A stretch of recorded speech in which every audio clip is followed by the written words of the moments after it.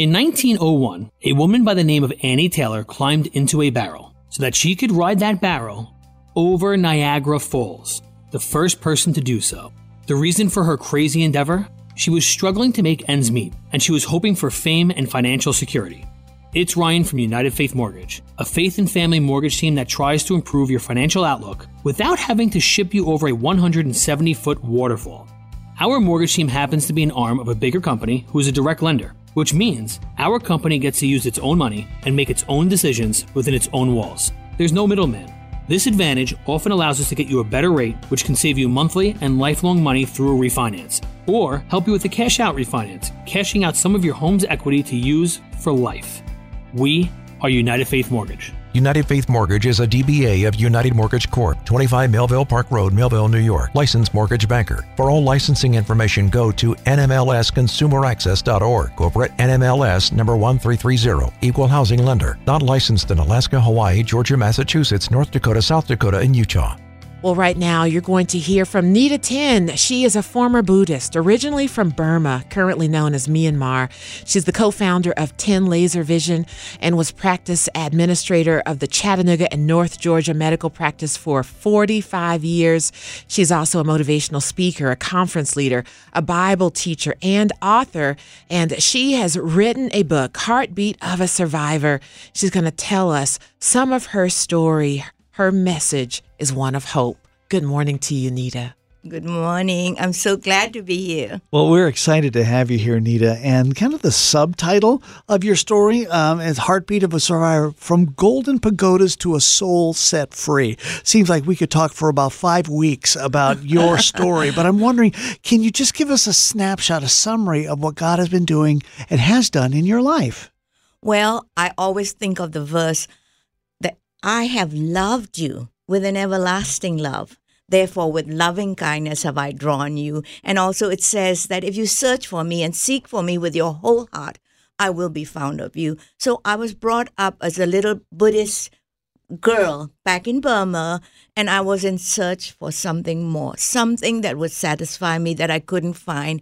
And God, in his loving kindness, drew me to himself. He had to remove everything from me because I was brought up as a rich girl, and he one by one, he took them all away from me until I was left empty-handed.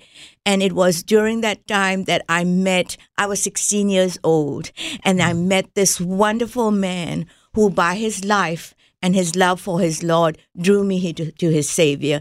And it was from him that I learned about this loving God who loves me. And God had to take me through the process of removing everything from me, being in the jungle with no water, no electricity, nothing. And then for the military government, when they took over, I was there when they had the massacre of the students. My daddy was locked up, tortured, and imprisoned. There were people who were just taken away without any trials. But God took us through all of this to finally bring us to a land that was free. But more than that, it was not just freedom from fear and tyranny, but it was to bring me into this wonderful, loving relationship of a heavenly Father who loves me and who became my hiding place. That's beautiful. Wow. Thank you so much for just giving us that about that journey from Burma and what was happening there to a place of freedom physically and spiritually. And then, Nita, you are known in this area for your Bible teaching and for how you've mentored other women. Tell us about your ministry. Well, I taught Bible study for about 45 years, I guess. I spoke at so many places. And my main thing was, it wasn't what I spoke, it wasn't what I wrote, it wasn't what I taught, but it was that God might use me as a channel to minister to people so that they might find freedom, that they might find that God is amazing, that in any circumstance, no matter where you are, no matter what despair, no matter what you're going through, that there is hope and that there is victory. And I've written this story because it's something that is inside of me that wants to tell people, to believers, that they might be encouraged. Mm-hmm. And if somebody who is seeking and searching and doesn't know the Lord, that they might come to know the Lord. And so I'm borrowing somebody else's, but he said, every book sold is a prayer answered. And for me, my prayer is that people might be reached, their hearts might be touched, and through this story, learn what it is, that it is okay, that you can go through it, that you can have the victory because Jesus has already won the victory. And so, Nita, you were telling us in such a riveting way some of your story. You grew up as a wealthy girl, but then everything fell apart with, I believe it was maybe a revolution or the war that came over Burma. And I just wanted to read a portion of this from 1973. You said, I glanced behind me and saw my husband being detained. Flashbulbs illuminated his face as photographs were taken, and the moment felt like an eternity as he was thoroughly searched from head to toe. He was being questioned. Your son didn't know what was going to happen next. What were those moments like when you were trying to get out of the country and escape danger? Well, leading up to that, we had to wait 2 years. And then when we finally got our papers, we left that same night. And we had to sign papers saying we were traitors. We had to pay the government 5 years income tax in advance, give them 20,000 jats, had to leave all my jewelry, even my wedding ring, my engagement ring, and then we were only allowed $20. And just before we left, I was still concerned or deeply anguished because we didn't know whether we were going to be let go, because even till the last moment there were searches going on. And we would have been detained. And my father had been detained a whole year before he went to Australia because he was locked up and tortured. And so this was a very dramatic moment for me. But you will learn from the story what happened. Okay. Going to have to read the book.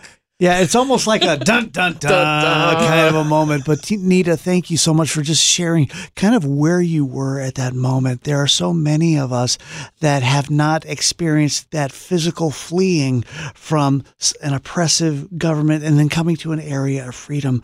But you know this story from a spiritual standpoint, that there are people that are bound up spiritually and they're wanting to experience freedom. And you have a history of telling people about the good news of Jesus Christ. Could you point people in that direction right now about if they're needing to be set free, where they can find that freedom?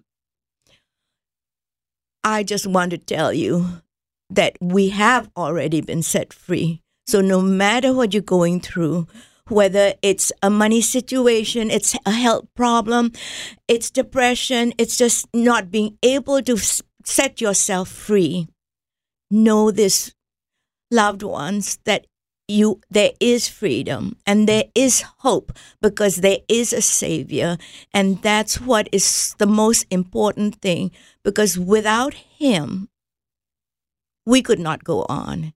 But with Him, we have the victory, we have the hope, we have the joy, we have the freedom. We can have anything we want because He has already provided everything for us. Amen. Yeah, that's definitely an amen moment. All right. So we're going to just take a moment and just let you know that if you're enjoying Nita's story, she will actually be at Scenic City Women's Network's Marketplace Luncheon that's coming up at the end of this month because she'll be doing a book signing there. That's right. So that's on January the 25th. And that usually is from 12 to 1. But I believe they'll be opening doors around 11 so that people can come in, talk to you, look at the book, get their book signed and purchase books from you, Nita. And then even after the luncheon, you can linger and benefit from that as well. So if you need to sign up, you can just text lunch to 423-629-8900. We have a link there for you to go in and register for the Scenic City Women's Luncheon and this book signing with Nita. Absolutely. And Nita, as we're wrapping up our time with you, I would just like to ask this. There's usually a reason that somebody shares a story and writes it. What is the one thing that you would want somebody to get out of reading this book? Well, when I wrote this story, it was in obedience to what God had already done in my life. And it was something that I needed to write. And it was 20 years ago that God gave me this vision or this dream to write, and I was disobedient. But it was not until I prayed this prayer, and it's on my phone. Lord, empty me of me, that I might be filled with you. And God answered this prayer in a way that I didn't want, because he had to take my husband, who had walked with me for 60 years, home. But it was at that time that I was able to write. And it was a story that had to be written because it is something that God had put into my heart to write. And I wanted to be obedient and write that. And that's the only reason that I've written that, because it is God's story, not mine. Yeah, thank you for sharing that. As you were even talking right now, it emanated from you. Although it is your story, it's ultimately God's story. Nita, thank you so much for being here with us on Mornings with Tom and Tabby.